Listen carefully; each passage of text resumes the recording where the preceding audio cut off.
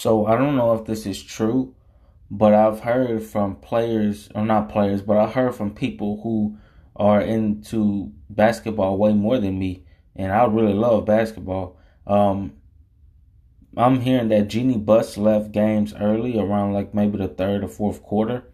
And if this is true, and this is something else I heard though too, that she always did this, whether they won games or lost games.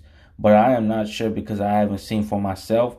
But if this is true, then and she's not just leaving games in the third or fourth quarter just because whether they win or lose. If she's losing games directly in the third or fourth quarter, because Lakers are losing, then you know that's kind of fucking bad. These are the things Laker fans we don't want to see next season. Peace.